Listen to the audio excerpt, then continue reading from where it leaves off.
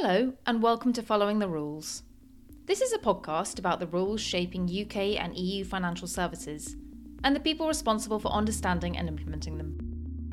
Because in one of the world's most regulated sectors, following the rules isn't always easy. I'm your host, financial journalist Lucy McNulty, and every episode I'll be asking the most influential personalities in financial regulation for their input on the sector's most pressing issues. Now, more than ever, our communications are distributed and digitally connected. They are the lifeblood of the enterprise.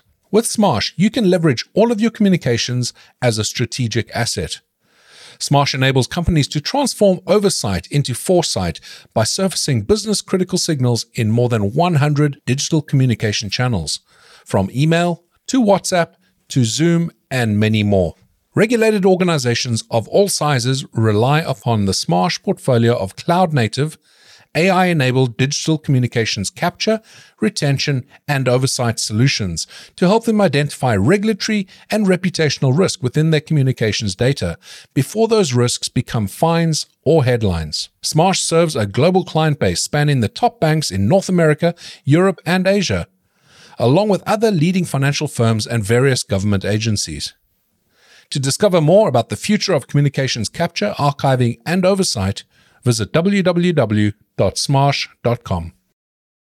It's going to be quite contentious because it's putting a lot of faith in the regulator to get it right on issues that we're changing our mind on a daily basis. But something needs to be done around it. Today's guest discusses why he believes London has lagged other financial centres in recent years. He outlines the issues within UK financial services he believes city watchdogs should prioritise to strengthen London as a financial centre and as a listing exchange, amid what he sees as a post-Brexit crisis of confidence. He also details what measures policymakers can take to boost London's appeal and competitiveness in the lead up to the upcoming general election. Craig Coben is a former investment banker with more than 25 years of financial industry experience. He began his banking career at Deutsche Bank in 1997, before moving to Merrill Lynch, now Bank of America, in 2005, where he most recently served as the US Bank's Vice Chairman of Global Capital Markets in London and its co-head of Global Capital Markets for Asia Pacific in Hong Kong. He retired from investment banking in 2022. Hi Craig, welcome to Following the Rules. Thank you very much, Lucy. Good morning. Talk us through the first 18 months of retirement. What prompted it? What's life like after investment banking? Well, I was working in Hong Kong and I was there during the COVID era, and it was very difficult to get in and get out of Hong Kong.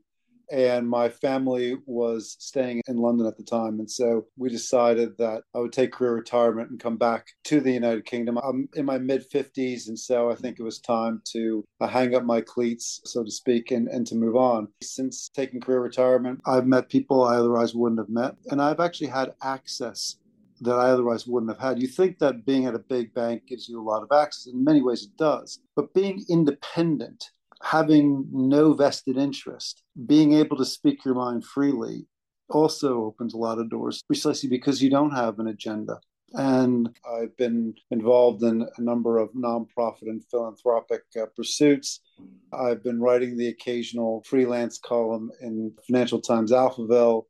And I've been doing a little bit of consulting on the side, most particularly around expert witness work. It's been really interesting to read your pieces in the FT. One thing that you've mentioned in that FT column is Brexit and the UK's approach to that. What opportunities do you think the government is missing in its post-Brexit reform of UK financial regulation? Well, they're going to have to make the best of a bad situation. I've been fairly open in saying that I think Brexit has damaged the city enormously and has set back efforts to revive London as a financial center. That being said, it probably does create both the legal and political space to pursue different initiatives to try to revive investment in the city, to encourage listings and just encourage more activity. It's interesting to hear the Chancellor's Mansion House speech, and he was identifying some of the measures that they're contemplating to try to take back the initiative. But they're starting from a very difficult situation. It wasn't just the fact of Brexit. It was the fact that the United Kingdom left the European Union without an agreement on equivalence.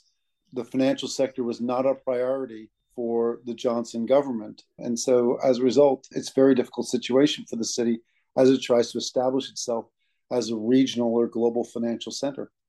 And you mentioned equivalence there, and that is a construct in EU law whereby non-EU based financial services companies can gain access to the EU market if EU policymakers decree that the rules they're subject to are equivalent to the rules their EU counterparts are subject to. It would have not replaced the single market, of course, but gone some way to replacing that if it had been agreed. But there was reluctance on both sides, really, to get that in place within the time frame that it would have been useful.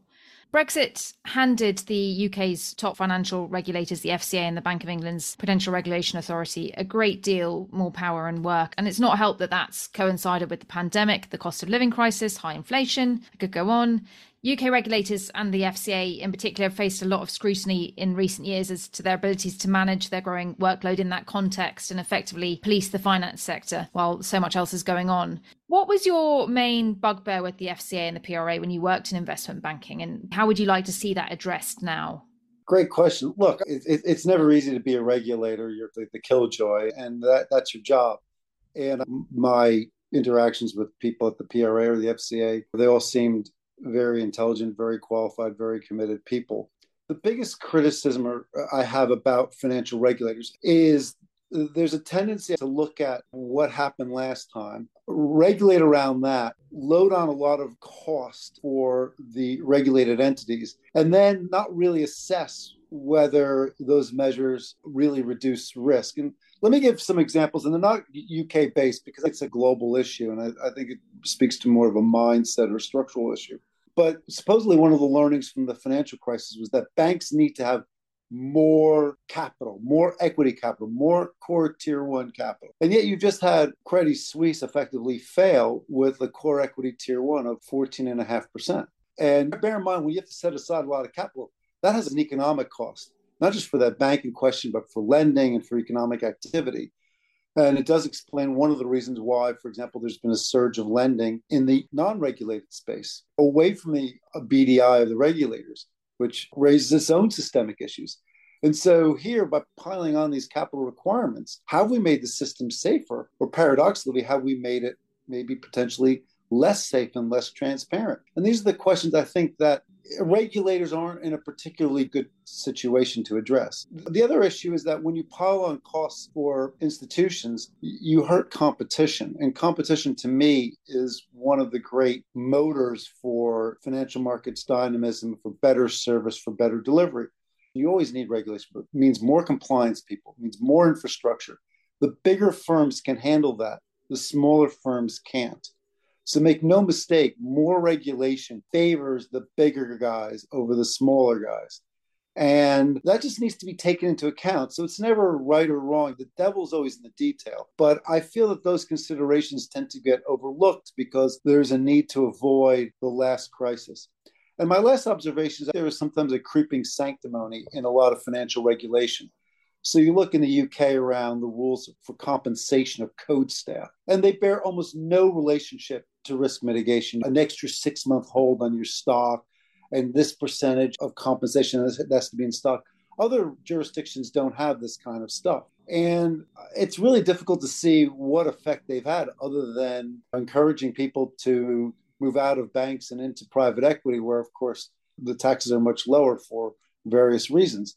You need to have regulation, but it needs to be reviewed and reconsidered every so often to see whether it's effective, to see whether it may not have been a knee-jerk reaction to public anger, as the case may be, because otherwise you end up with a kind of outdated or obsolete set of rules that the regulator is required to enforce. One thing that the government had proposed to include in its package of post-Brexit reforms was something referenced as a call-in power. And it never became 100% clear what the government intended with that set of powers. It never actually came into reality. But broadly, it was a suggestion that the government would have some power to call the financial regulators in and question their approach if they didn't agree with a particular approach they were taking. But there was a lot of controversy around that, and ultimately the government rode back on that proposal. Are you suggesting that there needs to be something akin to that in place these days, so that there is someone asking questions of the regulators and almost forcing them to look back at rules that they have implemented or their approaches to a certain issue? Look, it's a perennial problem in any administrative agency or any regulatory agency. How do you make that agency accountable democratically, right? And on the one hand, you don't want it to be subject to political influence because we all know politicians blow with the wind, they change their minds, and that can have its own problems. On the other hand, you don't want to have an agency, no matter how well-intentioned, no matter how good the people are, to be unaccountable to the public. So how do you define that independence? I don't know the exact mechanism that would need to be in place, but I do think there needs to be some way for the regulator to review its past actions to say, does this make sense still? Should we have a refresh around the rules that we have? It just seems to me that it's a little bit in fits and starts. I think now they're moving a little bit in the right direction. They're talking about growth and competitiveness as being part of the mandate of the FCA.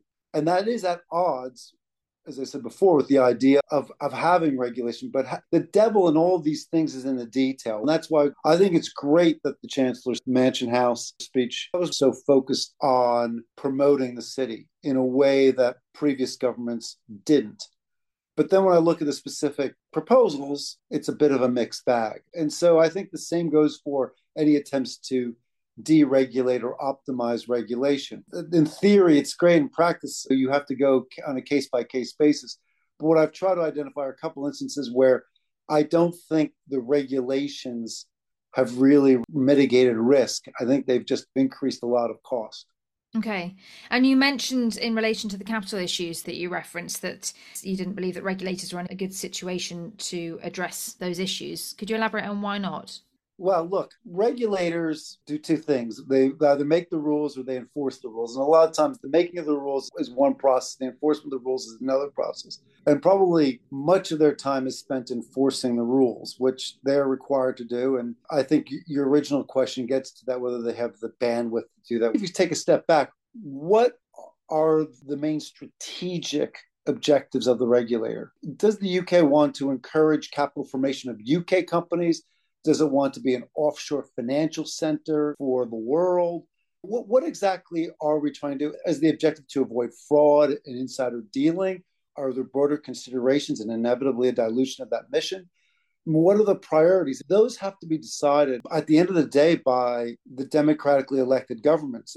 Or they have to be providing that direction for the regulator. But I don't think those questions are all that clear with the government. Okay, the UK has left the EU. It's not going to be a regional financial center, or at least not without great difficulty. So what is it going to be? Just going to be servicing UK companies, a country of 55, 60 million people, mid-sized country? Is it going to be a place for emerging markets? Is it going to be offshore? Then do you have to change tax policy? You have to do quite a lot of other things around that. What exactly are we doing when we say we want to get the city back to where it used to be? We want to promote the city. What exactly does that mean? That's a question for the government of the day.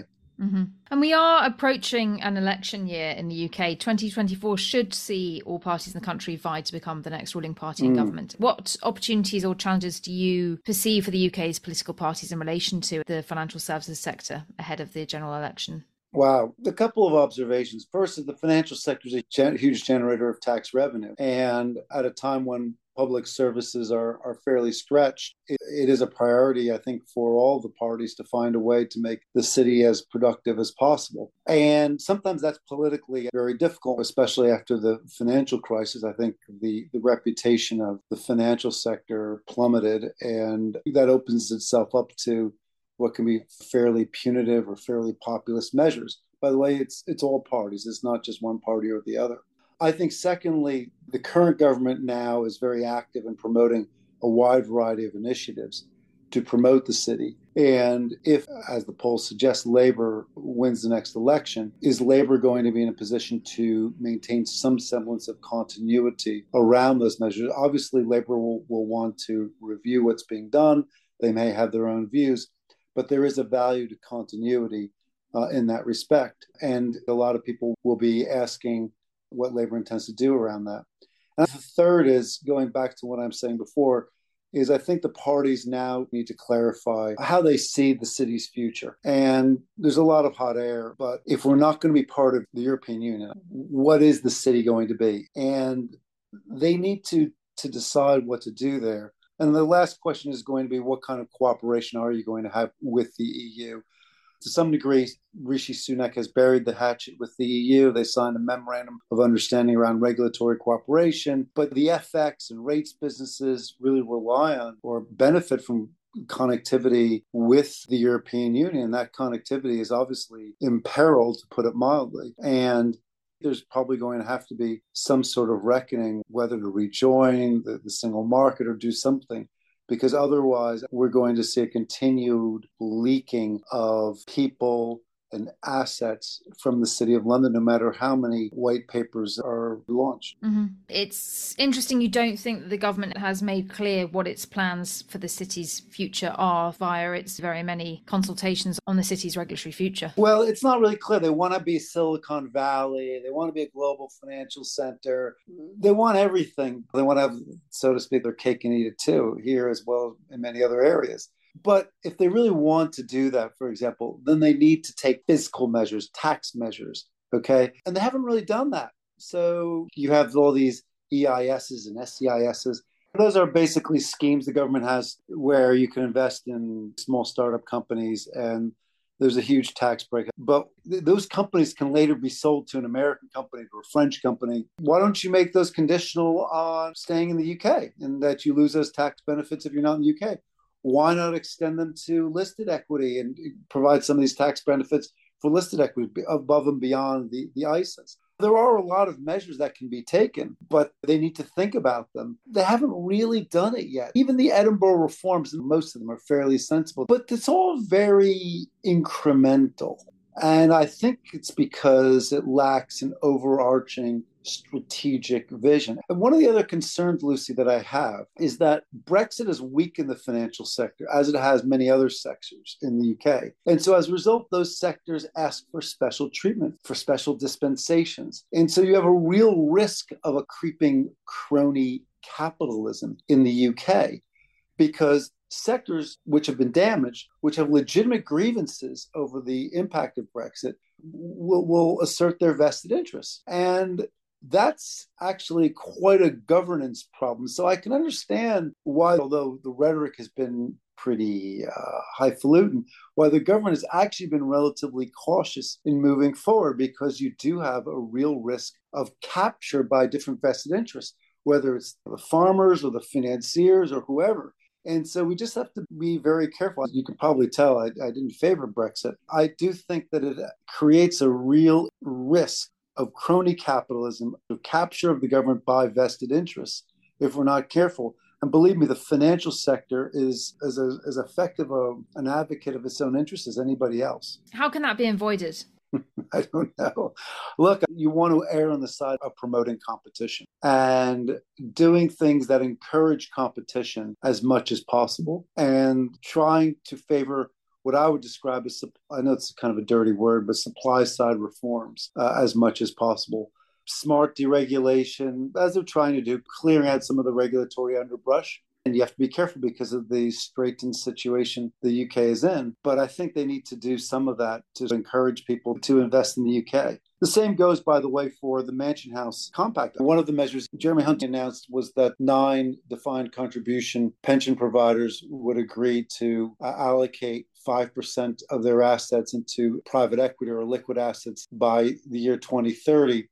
I was surprised in reading the speech that there's no specification of whether those assets would even be in the UK. Why isn't it UK assets? He talks about the UK, but theoretically they could be investing in a private equity firm in the US. What does that do for anybody? That doesn't serve the ancillary benefit of promoting investment in the United Kingdom.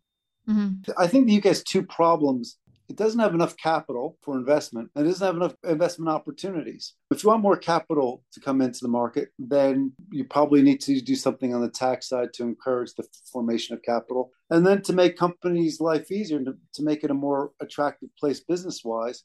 And that probably has to do with tax law, employment law, and regulation. But they need to figure out how to do that. And you don't want the government picking and choosing winners. We don't want the government subsidizing people because that usually ends badly. But if you have more supply side reforms, you let the market make its own mistakes, so to speak, people who have something in the game, that's probably going to get you the best outcome. But I think it's a perennial risk. Corporatism can creep into the financial sector as it can in any other sector.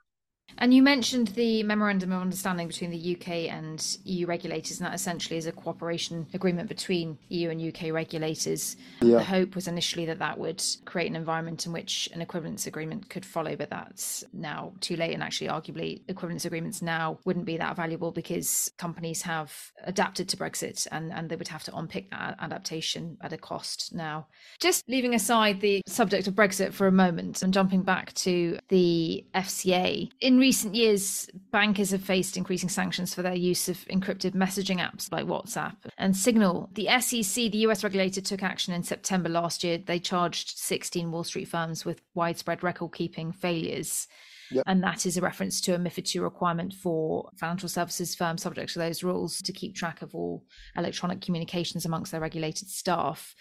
The FCA gave an indication it would follow the SEC's action, but it hasn't yet. What do you expect to happen there, and how can UK bankers prepare?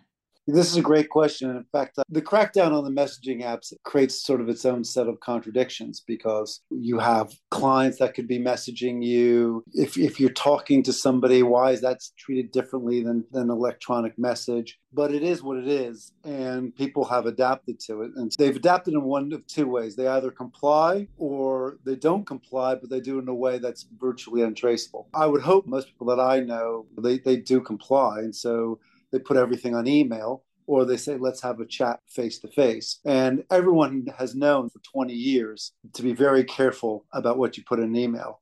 And that's nothing new. Investment bankers have internalized the lesson that you are very careful what you put in emails. But it is a frustration. It means things are slower. And then when they move to other firms, let's say family offices or firms that aren't regulated, they suddenly have the freedom to use the messaging apps to which they're accustomed. But what's interesting about the SEC is it fined 16 banks or whatever. A bunch of bankers got letters, disciplinary letters, sometimes letters of education, letters of caution, some maybe even warnings.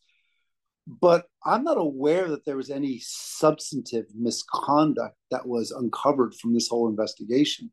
In other words, what they found is people were using the messaging apps for messages that were otherwise harmless. So it was really an elevation of form over substance, or a kind of form of broken windows policing, where we're going to crack down now really hard on a technical violation so that nothing worse can happen. I imagine the FCA will probably do a similar review. Maybe it has done a review. And if they can find out, they will. The difference is that in the US, people use iMessage, and so it's easy to recover. If people use WhatsApp or Signal, and if the messages get deleted, it may be harder to recover and therefore harder to uncover wrongdoing. But that's what the FCA is looking into. You've referenced the practice that many financial services companies have sought to adopt to comply with the MiFID II requirements, and that is a company-wide ban of encrypted messaging apps like WhatsApp and Signal. The problem with that is that typically a number of bankers' clients like to use WhatsApp and Signal to communicate, and then the clients want to talk to their banker. So how effective are those company-wide bans in your view? I think they're pretty effective because no one's going to risk their career or their compensation or their promotion on this stuff. The financial services industry are much more conservative than is often represented in popular media. So I don't think people are using these encrypted apps, and they'll respond back in email or they'll call or whatever if they have to. There's no point in taking a chance. So I actually do think it's effective. The question is whether this has done anything for the sake of improving financial conduct. And I think probably not. So in terms of the FCA focusing its limited resources on an area of the city that might unmask a significant misconduct or really reform the way that bankers are behaving, this is, you would say, not an area to focus on. Do I think this is the best use of limited regulatory resources? No. This is the kind of thing that's almost like a trap for the unwary. Someone says, hey, someone says a WhatsApp message, how is the book of demand looking on our deal? That's a violation. That's a breach. Is that really a great use of disciplinary bandwidth? Effectively, though, the FCA is probably outsourcing a lot of this to the banks. And so you get this whole compliance apparatus that's there to crack down on it. But this is not a priority. Now, if you're saying, well, we need to crack down these apps because otherwise people will be doing bad things and we won't know about that. Let me tell you something. If people are doing bad things, they could be using encrypted apps and you won't know about it. So I don't think this is uncovering any wrongdoing. What it's doing most of the time is catching people out. And I think that gives regulation a bad name when you're catching people out for, yes, they're breaches and they shouldn't do it, but is this really what it's about? No, what regulation is about is preventing fraud, preventing insider trading, preventing the kind of misconduct that creates real victims. This, to me, shouldn't be a regulatory priority. Okay. There have been a handful of financial services companies that have sought to launch their own proprietary messaging apps. These are tools that look and function like WhatsApp or an equivalent and tap into a client's WhatsApp and is compliant and therefore can be used by regulated staff. Do you have a view on whether they work? I'm not aware that there's been widespread adoption of those methods. I can tell you, if clients want to send you a WhatsApp message, they're not going to be excited that it's now being collected for compliance purposes. It gives people a creepy feeling. Mm-hmm. I suspect that they will probably not be widely adopted. People will just use email or they'll call. Mm-hmm. I know your podcast is followed by a lot of regulators. I would just say one of the frustrations I think a lot of people in financial services have around regulation is that there tends to be a lot of times what I call traps for the unwary, where people can trip themselves up, get in a whole lot of trouble for breaching rules.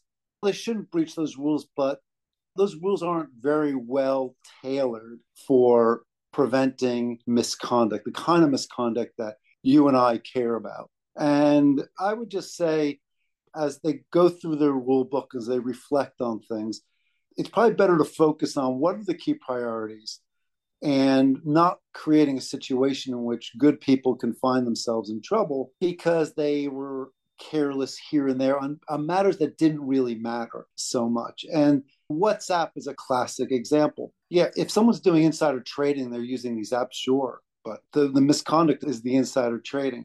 But most of the time, it's just people just, what time is the meeting? Have you prepared the book? 99.999% of communication in any financial entity is going to be fairly banal. Okay, so look elsewhere, regulators. I just think there are higher priorities. And in terms of high priorities, there has been much focus on financial services firms' ESG, environmental, social and governance practices in recent years, in large part to regulatory pressure for companies to be more mindful of their ESG credentials. FCA rules are set to be finalised later this year. EU rules became mandatory earlier this year.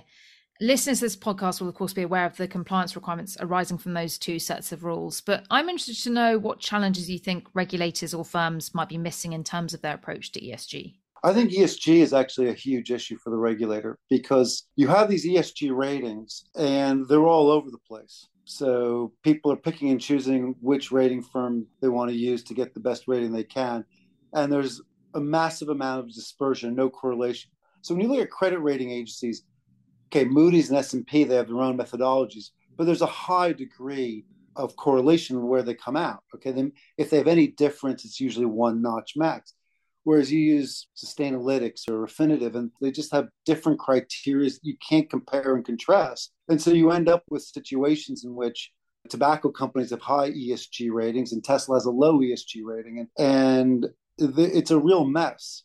And you have people who are issuing bonds and calling them sustainability bonds or green bonds. And what are the criteria around that? It's a bit of a free-for-all. So I guess there's two ways of looking at it. Either you just say ESG ratings are like broker research. They're just one opinion of many, and you just throw it out there. Or you say, no, they need to be given some sort of regulatory framework, some sort of pseudo-legitimacy, a bit like the credit rating agencies. Given the amount of assets that are now being dedicated to ESG, it's a requirement for an investment. I do think you now really have to think about ways in which to regulate it. And it's not going to be easy because right now it is the Wild West. Can you talk me through how you see that regulatory framework being developed? Who would own that? Well, probably have to be in the UK, would be the FCA. And they have issued a consultation paper about it, but it's very difficult because E and the S and the G are all different. How prescriptive do you do it? What are the bases, even the data collection is fairly heterogeneous, much less the judgments that are brought to bear. So it's actually quite complicated. But there are rules against false advertising, right? And you should be advertising something as sustainable or as green if it isn't. And these labels are now being thrown around left, right, and center, and there's really no regulation around it. And so that is problematic. So I would probably look at it in that context, that you cannot represent something as being sustainable or as being green or whatever you want to call it without having substantiation of it. And paying off an ESG ratings firm is not good enough because of the inherent conflict of interest around that. So probably what needs to happen is the FCA needs to crack down on the conflicts of interest within these ESG ratings firms. I mean, these rating firms get paid for the ratings. A lot of these firms also sit within firms that provide other consulting services as well. So a company hires a firm as a consultant, and then he says, can I have a rating as well? You can see that there are obvious conflicts of interest. And untangling them is going to be fairly complicated. And then from there, probably establish a few methodologies, but it's going to be quite contentious because it's putting a lot of faith in the regulator to get it right on issues that we're changing our mind on a daily basis. But something needs to be done around it. And we're talking about adding a huge and complex task to an already overloaded and under-resourced FCA, given that it's not an organisation that can move that quickly on these things. And also given, as you've referenced, the focus on greenwashing, this practice of marketing something as green that isn't perhaps as green as it's been marketed, there is a lot of fear amongst the financial services sector that a company or product will be deemed to be a greenwashing incident. As the FCA moves to try and do more in this space, is the fear of greenwashing and the public scrutiny that comes along with these allegations enough to encourage good behaviour in this space? Look, what will scare people, if you will, or police people, one of two possibilities: regulatory enforcement or litigation. In the US, they often rely on litigation, as you know. The UK doesn't really have that kind of tradition or setup, but that's what will keep people honest about what they call green and what they call sustainable. But right now, there are no rules, so you can't bring an enforcement action when you don't know what is or isn't permissible. That's why I think this issue is quite complex. And maybe ESG is the wrong framework because E is not the same as S, which is not the same as G. Maybe it would be better if it could be limited, for example, I'm just saying this off the top of my head, climate change or something like that. You focus on that, and everything else you can talk about, whether you have a great governance structure or whether you have fantastic social impact, but you can't call yourself a social impact fund or bond or ETF. Maybe that is the appropriate way, but I do think that you go back to principles around truth in advertising. That's probably the right starting point, and you take it from there. And I appreciate that FCA is short-staffed and the rest of it, but I also think this is an area where the UK can really become a leader. You're talking about post-Brexit opportunities. If the FCA or the UK can find a way to show leadership here, it could really be the center for this kind of activity, but it needs to be rationalized. It needs to have a common framework with some flexibility. Otherwise, my concern is that this ESG investing is on a fast path to disrepute because there's just too much arbitrariness in the way in which ratings are assigned, the way in which products are labeled. What are the risks of FCA inaction here? The risks are a mis-selling scandal, people calling something green when it's the opposite thereof. And that suddenly people say, all this stuff around sustainability, it's a bunch of baloney. And by the way, there are no shortage of political actors who would want to discredit the whole idea around ESG and climate mitigation. And it would be a shame to give those political actors ammunition because of mis-selling or misrepresenting certain investments. I think it's a real danger. It's a global issue, but it's one in which the UK probably could show some leadership now that it has the freedom to maneuver. If we're trying to find any Brexit dividends, I guess this would be one. I mean, if they come up with something which is sensible, they could show real leadership here.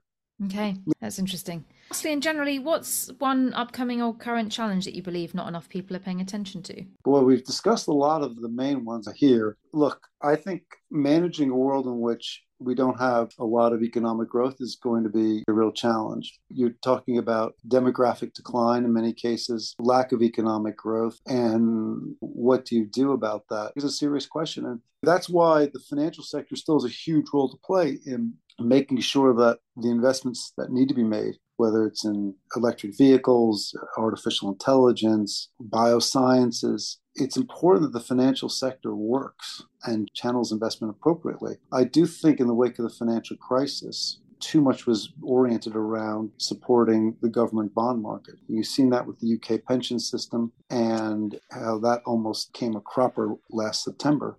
But it's time again to encourage investment in the private sector, in growth industries, to confront the challenges that we're going to be facing. Because if we don't, then I think the managed decline can very quickly become quite an uncontrollable deterioration in living standards and quality of life. So it's never been more important for policymakers to enable the UK financial services sector to be as competitive as possible. It's critical. And I do think that it's good the government sees it as a matter of urgency, but there's still an awful lot of work to be done. Okay. Well, there's a lot that we've covered here. There's a lot more we could cover. We'll get you back on in months from now to see to what extent the reforms and approaches you suggested have been taken on board. But in the meantime, thank you very much for your time, Craig. Thank you, Lucy. Appreciate the conversation. You've been listening to Following the Rules with Lucy McNulty. If you enjoyed this episode, I'd be very grateful if you could rate, review and subscribe on all the usual channels. It helps other people get to know us too.